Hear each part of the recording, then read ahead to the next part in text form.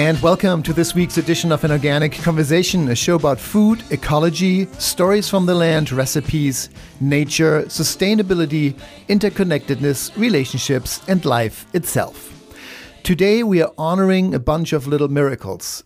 Those that once planted into darkness with a bit of water and warmth will germinate and give their energy and life to the plant that grows out of them, allowing us to eat and live in return.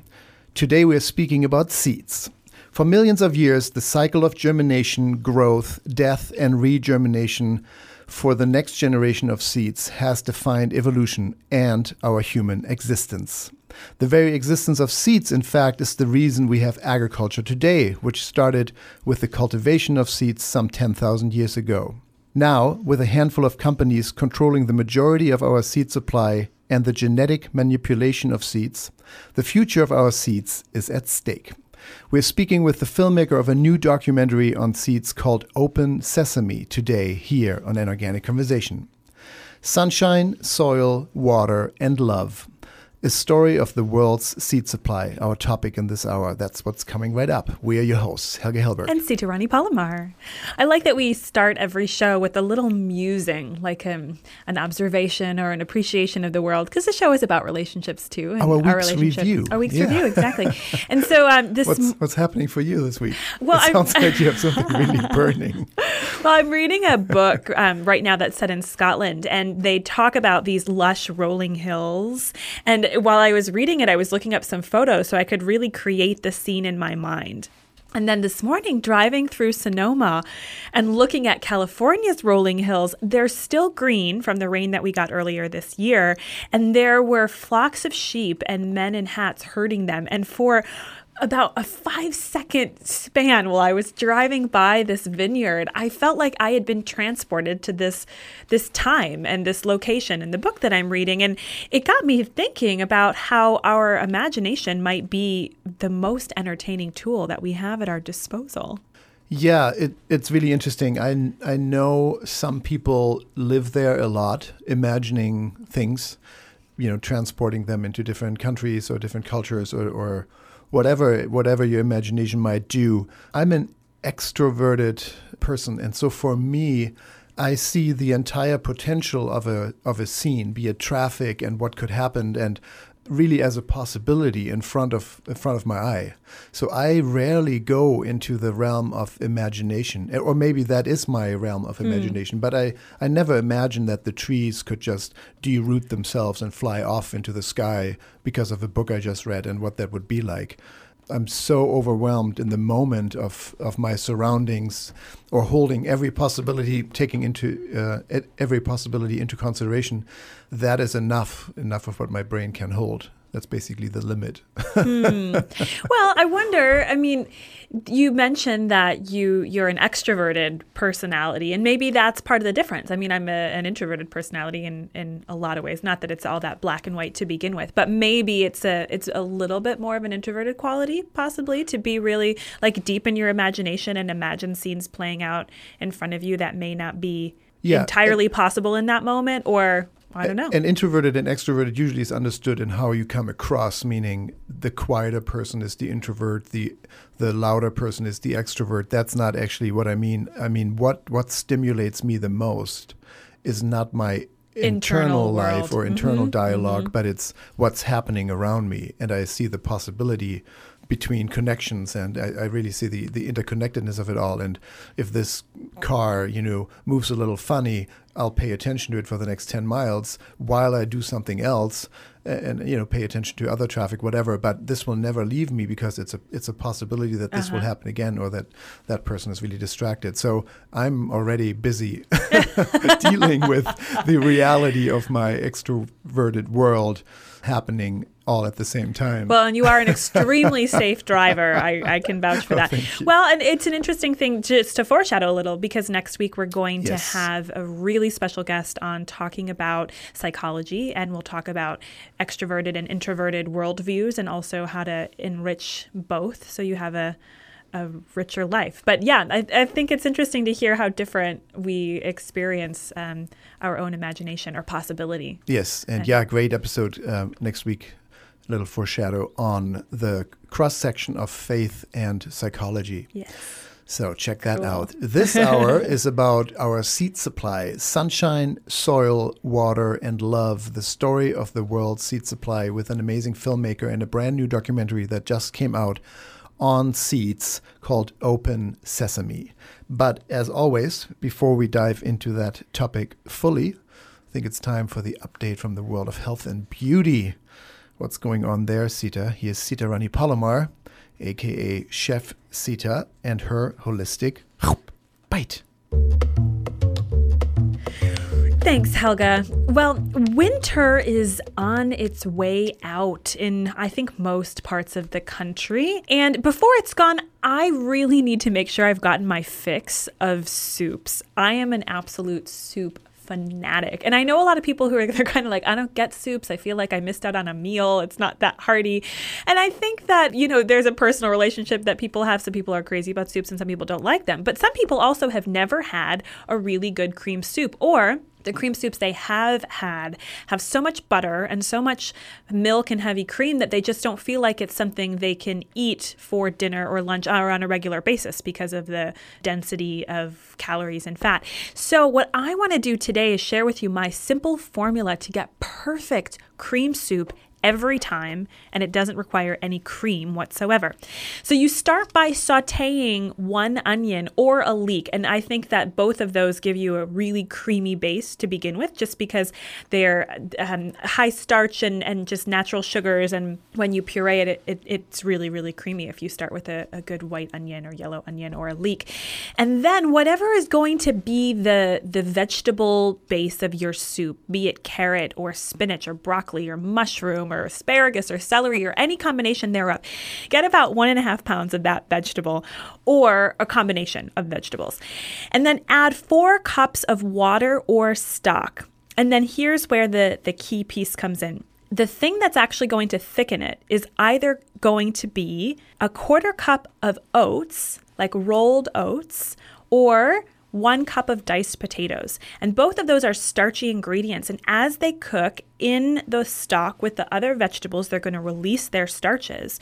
You can even use basmati rice. There's an excellent recipe for a cream spinach soup in the Greens cookbook. And they call for a 1/4 cup of basmati rice because it gives it that Indian flavor. So 1 cup of diced potatoes or a 1/4 cup of oats or a 1/4 cup of basmati rice into the stock and the vegetables. And while it cooks, the starches are going to make it creamy. And then you puree the entire thing. And so all of those bits of potato and bits of grain, whatever it was that you put in there, get completely emulsified with your vegetables. And what comes out is this really luscious soup that doesn't have any cream added.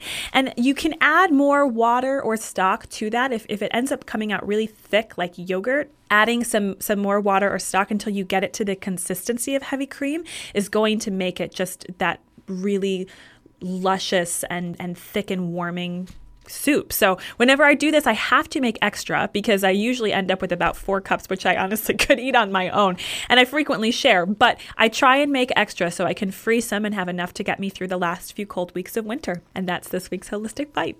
Thank you, Sita. Yes, you mentioned Greens Restaurant, the cookbook Greens. Yeah. Mm-hmm. Is that from Greens Restaurant in San Francisco? It is from Greens Restaurant in San Francisco. Really defining California cuisine, the first restaurant, I believe, in the nation maybe, that in the 70s offered an all-vegetarian fare and has done so ever since. So if you ever come to the Bay Area here in San Francisco, right on the waterfront, Greens Restaurant, big shout out. Check it out. Wonderful job there. And yes, that cookbook is delightful. You also said winter is on its way out. What a winter it was. I read a few weeks ago at one point 115 million Americans were in sub-degree temperatures, exposed to sub-degree temperatures anywhere between 0 to 20 to even 40 degrees minus. So, yes, perfect timing to have a holistic bite on soup. And even if you're still dealing with winter wherever you may listen to this show, it is on its way out. Hope is coming. Spring is coming. And that brings us to spring and seeds and germination. And that's the topic in this hour. We are speaking with a filmmaker about a brand new documentary on seeds. That's called Open Sesame, here in this hour on Organic Conversation. I'm Helge Hellberg. And I'm Sita Rani Palomar. And we'll be right back with more. Stay tuned. Are you a chef, have a catering business, or planning a party, or simply just love organic produce? If you're in the San Francisco Bay Area, walk right in to Earl's Organic Produce. Anyone can buy directly from us at wholesale prices. You don't have to be a natural food store to enjoy the freshest and most delicious organic produce. We are located on the San Francisco Produce Market at 2101 Gerald Avenue. We look forward to seeing you. Walk-in hours are Monday through Friday throughout the night from 10 p.m. to 10 a.m. Minimum purchase is $1 or flat, cash or checks only. For more information, visit earlsorganic.com. Fry Vineyards is America's first organic winery, family owned and operated since 1980. Dedicated to the highest levels of organic and biodynamic farming, Fry never adds synthetic sulfites or other preservatives to their wines. Fry organic and biodynamic wines include delicious Cabernet Sauvignon, Zinfandel, Syrah, Chardonnay, and Sauvignon Blanc. Fry Vineyards Mendocino County award-winning wines without added sulfites. Available at grocery stores and online at frywine.com. That's FREYWINE.com. And we're back here to an organic conversation. I'm Helge Hellberg. And I'm Sita Rani Palomar. For millions of years, the cycle of germination, growth, death, and regermination of the next generation of seeds has defined evolution and our human existence. The very reason that we have agriculture today, which started some 10,000 years ago, is the cultivation of seeds.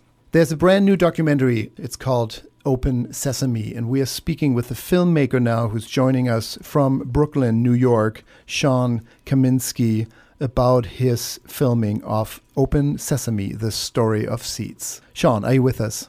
I am. So great to have you. Hi, Thanks Sean. for joining us today. So, Sean, we've watched the film, and one thing that I found really interesting was that you're approaching the story of seeds from two different directions. From one direction, you're looking at seeds as the foundation of 90% of all the foods that we eat. And then from the other end, you're looking at seeds as an endangered species that's under threat by bioengineering.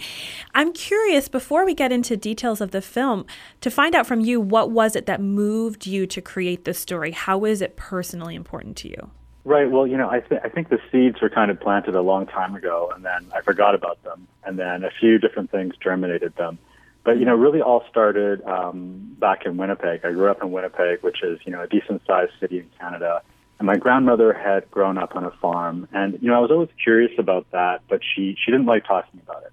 And I guess that made it seem even more mysterious and enigmatic. And I didn't learn until later that she was actually a little ashamed of that part of her life, which is, sad. But I think they were poor, and I guess moving to the city was kind of a big deal for them. So she just wanted to leave that part of her life behind. But anyway, she still had a backyard garden, and I remember she had all these seed catalogs, and I just loved looking through those seed catalogs and reading about the varieties. And I don't know, it just seemed so full of promise and excitement somehow. I mean, I'm not quite sure how to explain it, but I don't know if a kid today would find it very interesting. Let's say that. I didn't have an iPhone to play with. So when I had to go to my grandma's house, I loved sort of fishing around through her things, and those are one of the things that I really liked looking at. And then, later with my sister and my mother, I remember planting a flower seed called a Johnny Jump Up, and we planted them one year, and then the next year they kept on coming back, and I remember being so excited by that, and I didn't know if they were traveling under the ground, or it just seemed so amazing that we just planted these tiny seeds and they appeared everywhere. So then that was pretty much, that was it for seeds. Then, we lived in a city, we had a small garden, but I went to film school and I did other things, and now I live in New York. So that kind of part of my life was sort of forgotten until I was at an open source video conference, of all places. And this conference was looking at ways to keep the sharing of video free and open to everyone. And I can't remember if I'd seen Food Inc. or I can't remember what movie I'd seen, but I was thinking about seed patenting, and I was concerned about what was happening in that realm of things. And I realized, well, these seed companies, this is an open source, this is closed, patented technology. Well, what happens when our food or the source of our food becomes more like information? It's just ones and zeros in a database. So I was actually going to do more of an experimental short film that looked at what happens when seeds and food becomes information. And just in researching that, I learned about the massive seed extinction that we've experienced. I mean, it's estimated that 90% of the crop varieties that were grown in the early 1900s today are no longer grown. They're completely extinct. And I was kind of floored because I'd already been working on other environmentally themed films, and I was surprised no one had ever mentioned this to me. I mean, certainly if an animal species was going extinct, even if they were kind of a rare species. We often hear about it on the news or read about it online. So I felt, this needs to be a bigger project. Vandana Shiva was in New York, and I met her, and she invited me to come out to Naldanya, and the whole project just kept on, expanding from there. Well, you bring up a really good point of diversity. We talk about diversity in our food supply on this show regularly, if not almost every week. We have a segment called What's in Season, and it's really fascinating when people hear that there are thousands of varieties of potatoes and thousands of varieties of corn and so on, apples. Like really, you can almost go down every variety of produce and you find a plethora of alternative or additional varieties by the hundreds at least, if not by the thousands.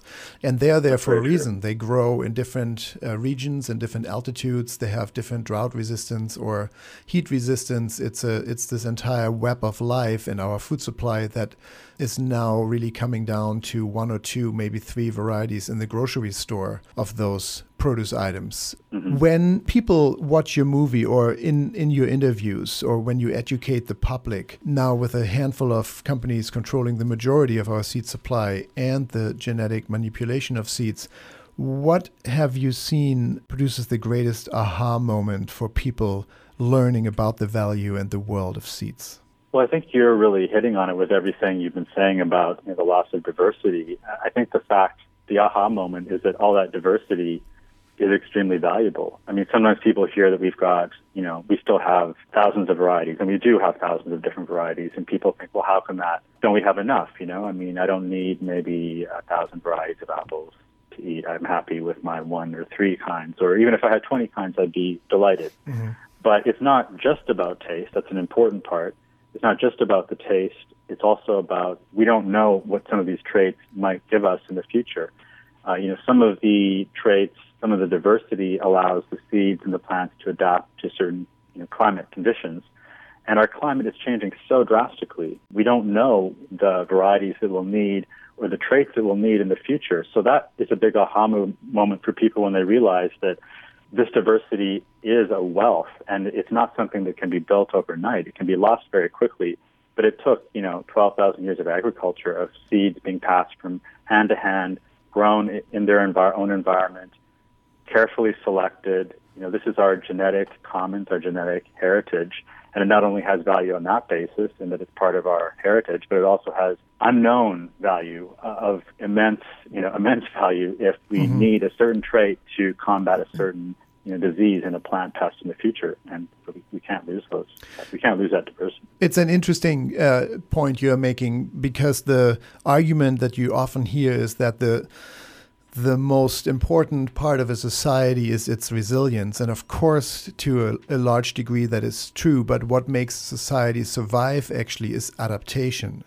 And so what you're saying is that it's not about flavor, taste. It's really not about the attributes that we directly benefit from. Maybe nutrition is different because 1,000 apple varieties, there's a whole spectrum of slightly different nutrition available perhaps, but an apple is an apple after all. But nature invented these thousands of subspecies and varieties to create a web that is highly resilient and adaptable to what you're saying, climate changes. And since we don't know and understand the full mix of things, losing that web, it gives us less opportunities to mix and match within a species. That's what you're saying, right?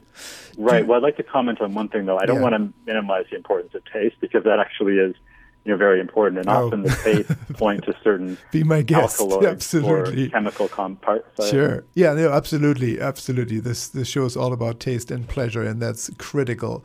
But it's very critical, and that's one of the reasons why these varieties have been bred. And sometimes the unique taste also points to a unique resistance to a pest. Sometimes they can go hand in hand as well. Absolutely. It's that dance of agriculture where sometimes it's the beautiful color that it's been selected for year after year. And I mean, that's so precious as well. Do we want to lose the unique color of a tomato? That's a different type of value, but is that any less important than the diversity? I mean, I think they go hand in hand. Sean, so we're talking about the threat of losing all of this as seeds are becoming extinct. What is the relationship between the threat of seed extinction and ownership over seeds that we're seeing in a capacity that hasn't existed in many previous decades? The large global industrial seed system, they tend to grow in monoculture crops, many copies of one variety over and over again, using the same pesticides and inputs on that crop over and over again. And because those farms have squeezed out these small regional farms, immediately we lose a reservoir in terms of what used to be grown in those areas and now is no longer being grown. So that's one aspect. The other aspect is these large seed companies have also purchased medium to small size seed companies over the past 3-4 decades and have kept on getting bigger and bigger and bigger. Sometimes they will have bought these seed companies. They'll just trash what they thought was not valuable in terms of the seed that existed, or they're no longer grown. So, those are two of the large ways that, seeds have become extinct, because we used to have this reservoir of diverse farming, and then that's been diminished and almost practically disappeared.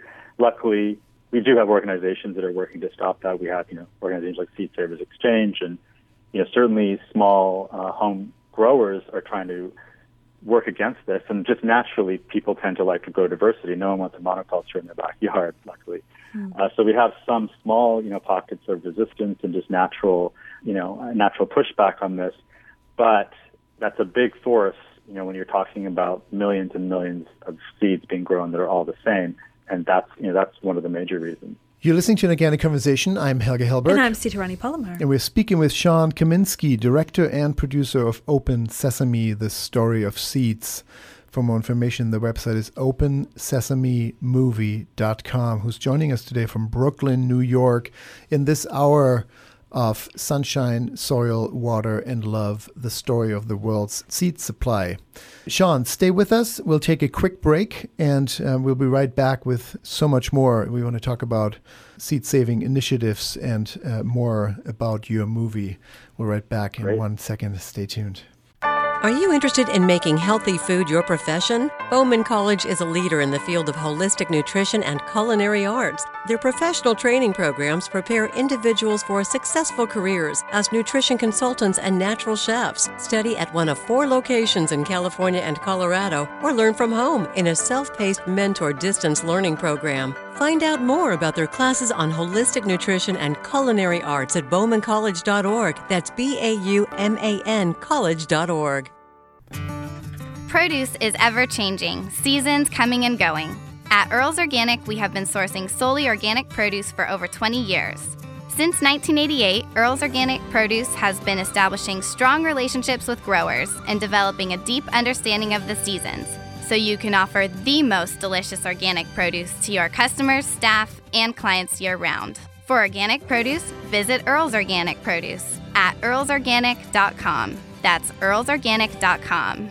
And we're back here to An Organic Conversation. I'm Helge Hellberg. And I'm Sita Rani Palomar. And today we're speaking with the filmmaker of a new documentary called Open Sesame, opensesamemovie.com. For more information, Sean Kaminsky, director and producer, who's joining us from Brooklyn, New York today in this hour as we're looking at the world's seed supply. Sean, you made some really good points, and I would still love to get a feel for how the public has responded to the movie so far, or the education that you're providing. What was maybe the most surprising thing you learned from interviewing farmers and seed educators, and how has the reaction been in the public to that information and to your movie?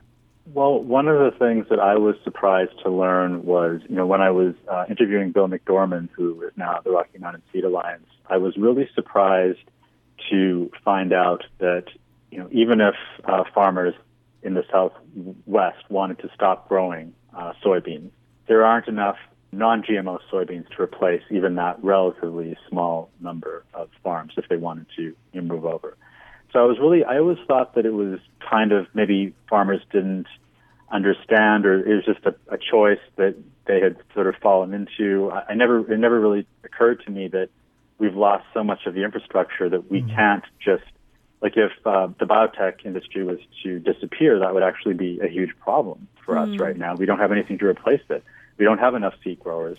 The industrialized seed system is so entrenched that we've kind of backed ourselves into a little bit of the corner. So on the one hand, that might seem a little bit depressing, and it certainly is a challenge that we need to address. But on the other hand, one of the things I learned at Seed School and that I learned throughout making the film is that seed saving is not difficult. It's something that is really in our blood. It's part of our heritage, and we can plant breed if that's an interest. We can develop new varieties. It's not something that needs to be handed off to large conglomerates and done in specialized labs. This is a really old technique that does require some care, and at higher levels it certainly requires education and knowledge. But it's something that is in our power to do, and that we can empower ourselves to change this system. It's interesting that you point that out, because I don't think that's something that I've realized either, is that if we were to stop as a country relying on the products that we're getting from the industrialized seed companies, that we may not have enough quantity. Is that what the point is that there isn't enough quantity of non-genetically modified seeds to continue producing the output that we have come to expect? Yes, exactly. Like the farms that grow mainly commodity level, soybeans and corn and that kind of industrial output, which we want to get away from. Sure. But on the other hand, those represent calories that go into various products, which many people do eat for various reasons. Mm-hmm. And we don't have the seeds to support that without those big conglomerates. So it is, it's a challenging situation. One of the things, though, that can be done is if we stop buying the end products, if we stop buying the packaged foods, the processed corn, the processed soy, that's kind of a slow way of changing the system, but a powerful way, because, these big companies answer to shareholders. And if people stop buying those food that are grown from those seeds, then they're going to need to start to make changes, or their bottom line will suffer. So that's one way of changing it. But mainly the example is if they were to suddenly disappear from the face of the earth, it's amazing to think that we can't really feed ourselves because they've taken over so much. So it is something that needs to be changed with intent and with an eye to really building a strong, healthy, organic seed infrastructure so that we have something that can replace them when people are stopping eating that type of food, and their profits are going down. People are moving more towards organic. So let's make sure that we have a healthy, diverse seed community to replace that with. Sure, yes. We're speaking with Sean Kaminsky, the producer and director of Open Sesame, a new movie on our world seed supply. OpenSesameMovie.com for more information here on An Organic Conversation. I'm Helge Helberg. And I'm Sitarani Palomar. And Sean, you mentioned a really important fact. It's not about not using genetically engineered seeds, for example. It is there are so many aspects of seeds that have been implemented into seeds that if a farmer gets contaminated even with the pollen of those seeds, he might accrue a patent infringement. We had Percy Schmeiser on the show 2 years ago, who lost 20 years of seed saving after being drifted in by a GMO seed dust pollen cloud, and he could not harvest his crop for that year and lost all of his seeds for 20 years that he and his wife have been saving. When we talk about the consumers, what is the single most important thing a consumer can do? You're talking about weaning off cotton, corn, soy, all those mass millions of acres produced single seed variety crops. But really, as a consumer listening to the show right now, what can people do? What's the single most effective thing? Supporting diversity, buying from a small farm? What's your take? It's so hard to pick one thing, and people often ask that, and I always say, you sort of have to follow your own heart and instinct and what calls to you. I mean, for some people that means becoming more political and becoming involved in the fight for GMO labeling, which of course is very important. For someone else, though, it might be to get out there and to grow something in your own backyard or on your windowsill. And if you do that, then I always encourage people to save some seeds from it, pass those seeds around. Rocky Mountain Seed Alliance, they have a wonderful thing called Seed School, and it's even available as an online course now. So I recommend learning how to save seeds. Reclaim that power. There's something about just planting a seed, watching it grow, and saving seeds from it that, sort of unleashes a force within a person, and that will sort of often dictate, okay, this is the next action I need to take. It's a little hard to explain. Maybe it sounds a little mystical, but that's what I found. In my life, as I started making the film, I became a seed saver as I made the film, and the film is done and finished, but my journey with seeds continues, as a seed saver and as a grower, and, it's really powerful. So I always encourage people to get out there and grow something. And as we are talking about the diversity in seeds and the resilience in seeds and the possibility through thousands of varieties, of course, that concept applies to us as humans too. So what you're saying is there's no one-size-fits-all answer just by us buying from local organic farms, which is a great way, of course, to support diversity and local economies. But it is really up to the individual to find their hook, their own seed, whatever germinates there, whatever passion will get started around this topic and really around food and democracy as a whole. That's very true. But I just wanted to, I think you brought up a really important point about, about the local aspect. And, when people are buying that local food, they can also ask the farmer, where did your seed come from? And, that's another issue too, is that our local issues are a little bit different. GMO labeling, that fight, exists in different states of germination all throughout the country. And so we have different growing conditions. We really need to reclaim seeds as a local resource as well. So look around your community. Do you have seed libraries? If not, maybe you might want to start one. Mm-hmm. Rebecca Newburn has great resources on that. But I think your point is great, that, we need to look at this on an individual, but also on a local level. Mm-hmm. Wonderful. Well, lastly. Yeah, Sita. Sean, well, we've certainly been impacted by the movie. And I love what you said about it's kind of a mystical thing. It is kind of a mystical thing. And one of my favorite moments in the movie occurs early on when you interview people what makes a seed grow. And they get this look of wonder on their face, like they're actually witnessing something that they almost can't explain. And I appreciate how you have, gracefully molded the beauty and the magic of it into what is a real world problem that we're facing, and how we can reclaim a certain amount of responsibility and stewardship and reliance on community as opposed to reliance on big business. So I appreciate that. And so that's the impact. Yeah. I'm glad that came across, and I'm really grateful for the people that, opened their hearts to me, because I could not have done it with all the people who, were able to share that, and I'm super happy that came across. Yeah, everybody who contributed and spoke on the film, they had profound and moving things to say.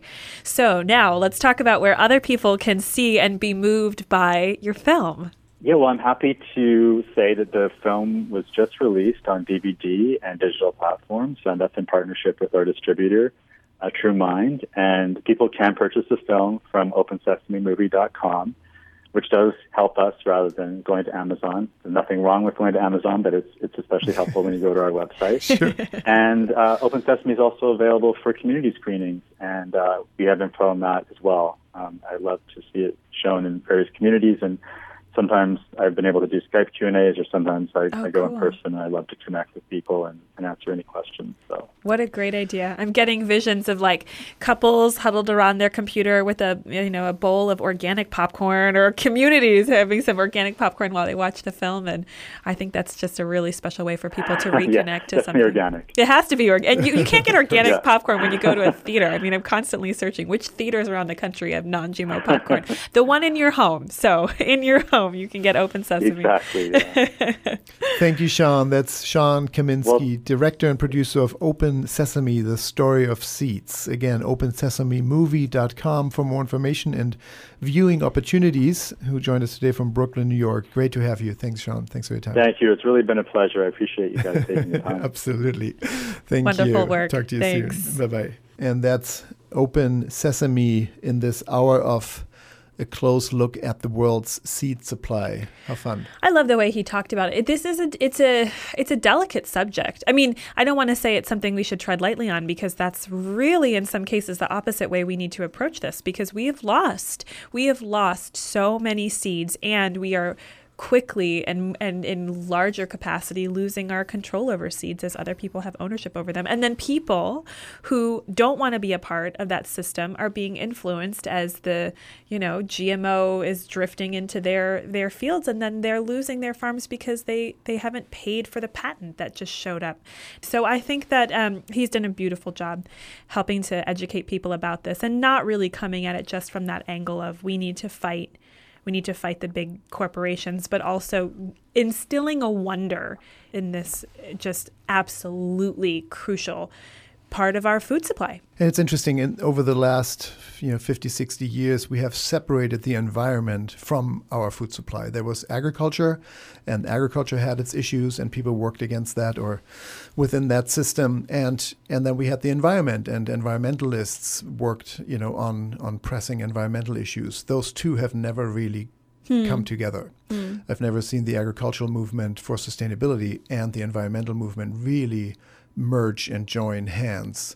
Agriculture has always been seen as the culprit to a large degree to the environmental movement, but there is this thing that brings it home, which is seeds and food supply, that affects all of us, whether you're an environmentalist or whether you're an agriculturalist fighting for sustainability in agriculture. This topic brings it home to all of us. It's about what's on our plate every night, and how we survive as a species and change something that has been in place for millions of years and really in agriculture for 10,000 years. So maybe this is the topic where the environmental movement and the sustainable agriculture movement can join forces and shake hands over.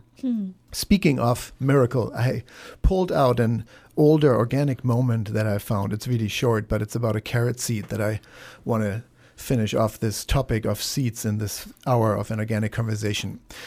A carrot seed is less than 0.5 millimeter in diameter, a tiny speck of dirt, dust in the wind. And yet it contains millions of years of DNA, intelligence that, once put into soil with a bit of water, turns the seed into a big, orange, healthy, nutrient-rich, delicious, bioflavonoid-packed, eye disease-preventing vegetable.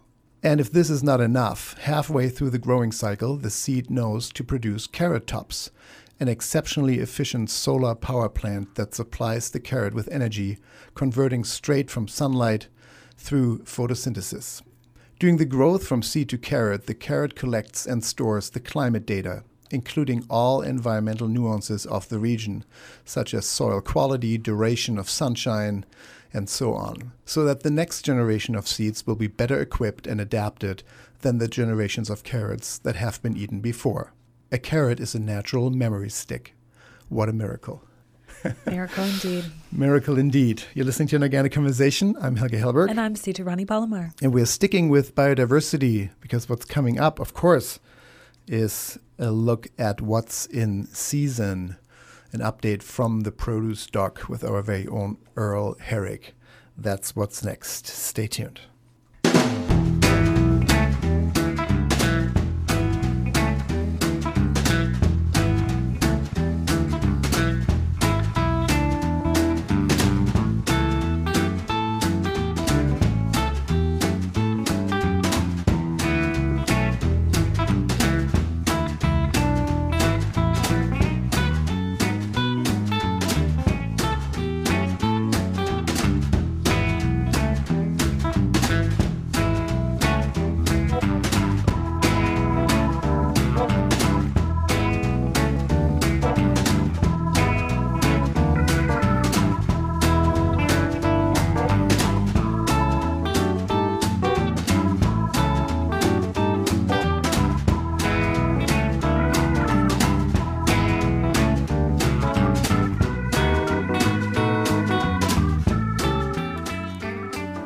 Sounds a little bit like Muppet movie music. You look like a Muppet as you dance to it.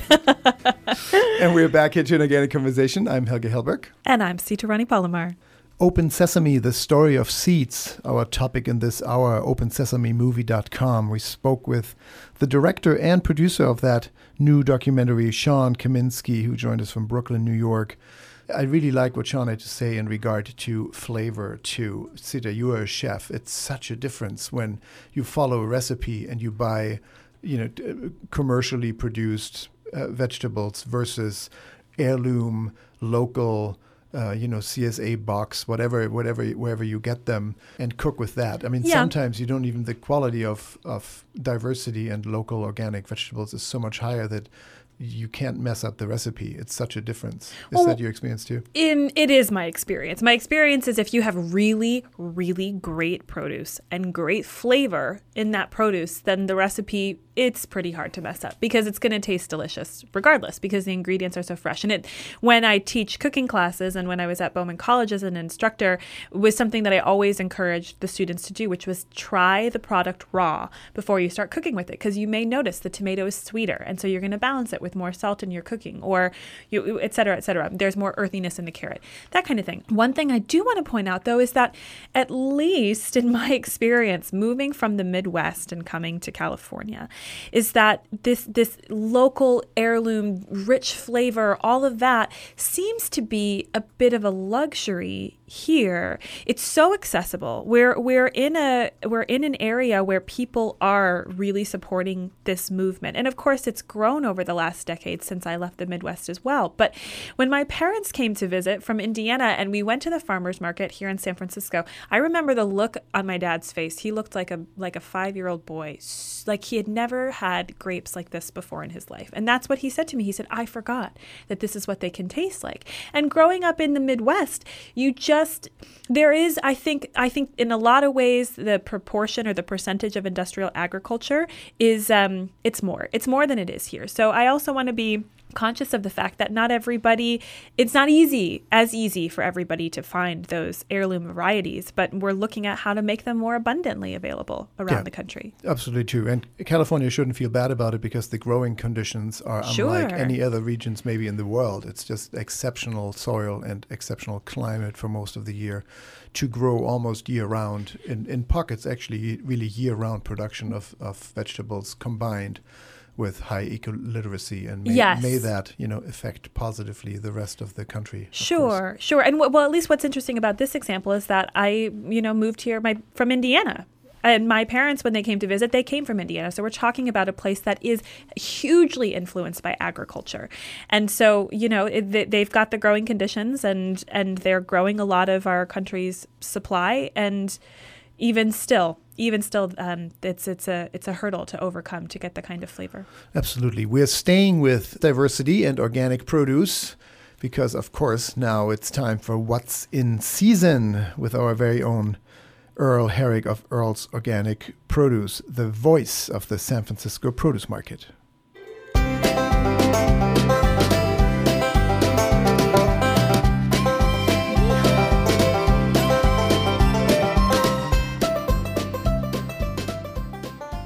And is the voice of the San Francisco market with us? Earl, are you there? I am here. Hello to you.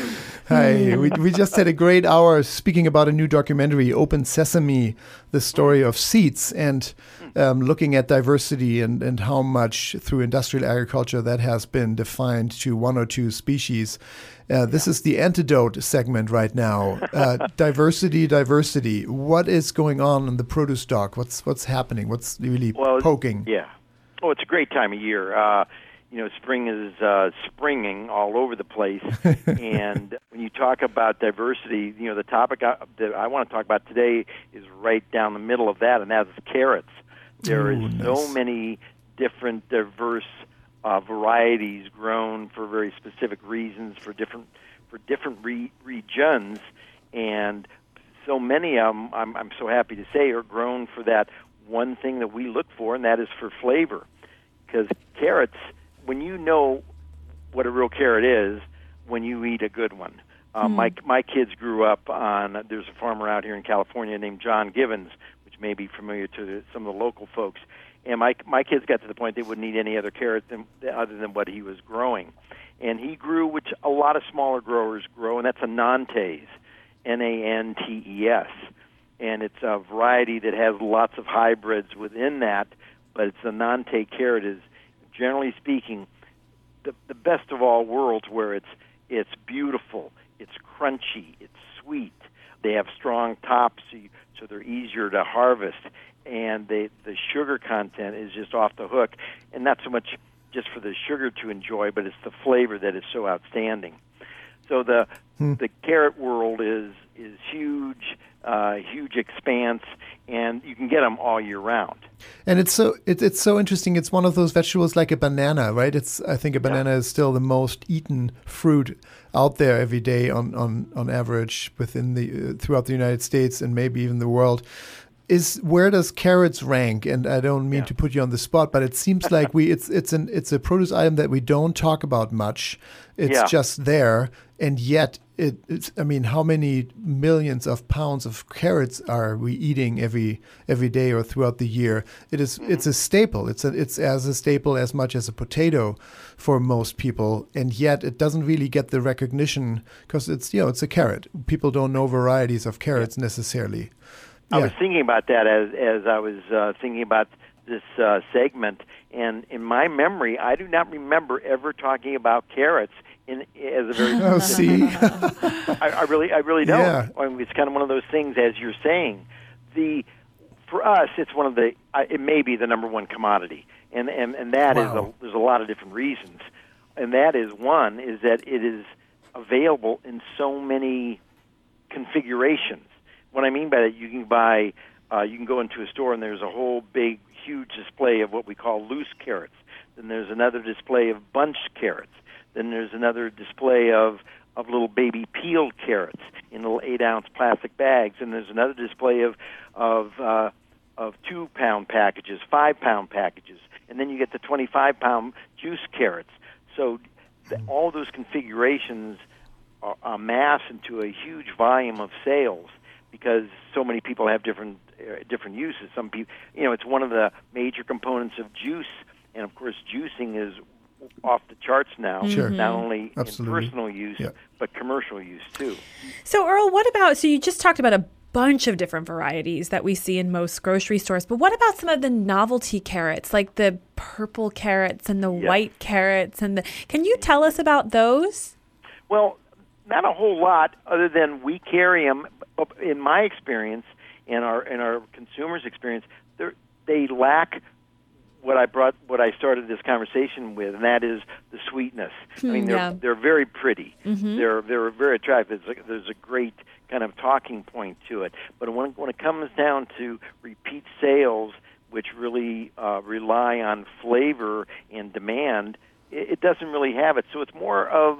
It remains in that category of novelty. That being said, carrots is probably one of the most researched and developed items out there, like strawberries and apples, where there's constant development of a hybrid that either doesn't need sandy soil or has better flavor or looks better.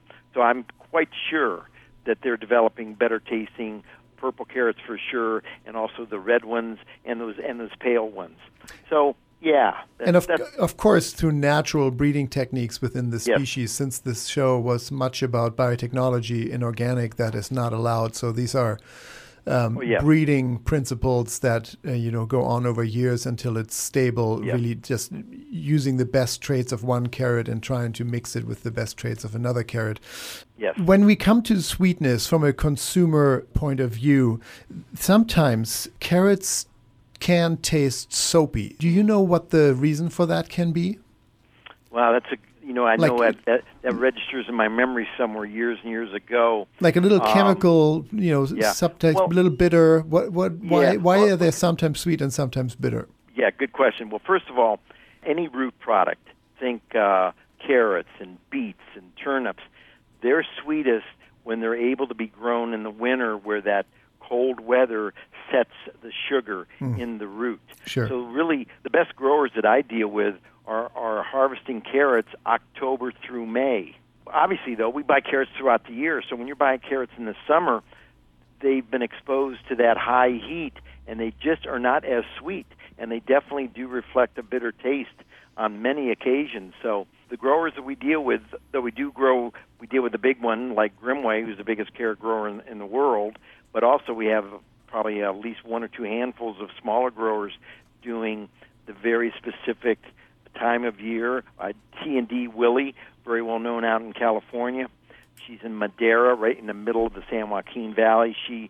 Her carrot harvest is October through May, and she has like about at least more than a dozen plantings that allow her to keep her harvest going through that period of time. So really the best time to be enjoying the best of carrots is in the winter. Basically right now. Exactly.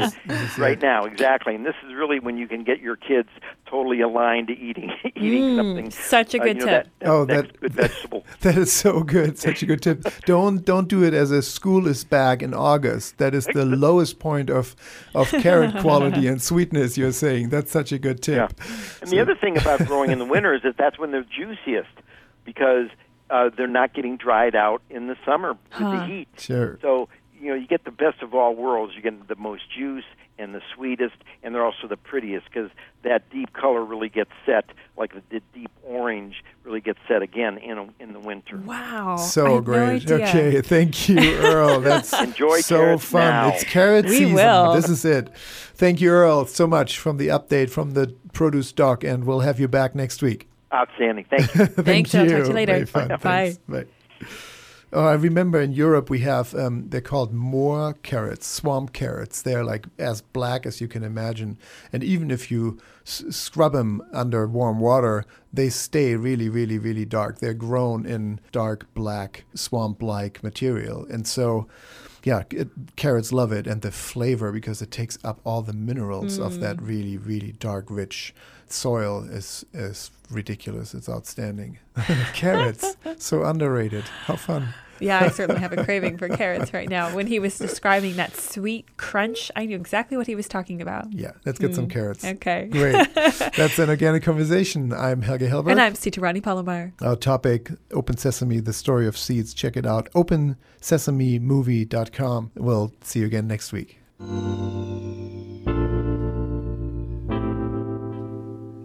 An Organic Conversation is a proud production of the Organic Media Network. Associate producer, Kristen Ponger. This show would not be possible without the ongoing support from our listeners. Whether it's $1 a month or a one-time donation, please consider becoming a patron of An Organic Conversation. For more information on how to support this program, please visit patreon.com. That's patreon.com/An Organic Conversation. Thank you for your contribution. An Organic Conversation is made possible through listeners like you and the fantastic support of our underwriters. Earl's Organic Produce, a national distributor providing certified organic fruits and vegetables for your store, home, or business since 1988. The website is earlsorganic.com. And also Fry Vineyards, America's first certified organic winery, producing organic and certified biodynamic wine. For more information, frywine.com. That's FREYWINE.com. Thank you as well to Bowman College, focused on holistic nutrition and culinary arts for over 20 years. Bowman College offers professional training programs that prepare individuals for careers as nutrition consultants and natural chefs. Their website is bowmancollege.org. That's BAUMAN college.org. If you missed parts of this show or for any other episode, go to iTunes or anorganicconversation.com. And for more information, health tips, recipes, and your daily dose of inspiration, please follow us on facebook.com/An Organic Conversation. We are your hosts, Helge Hellberg and Sita Rani Palomar. And we'll be back right here, same place, same time, next week. See you then. Bye.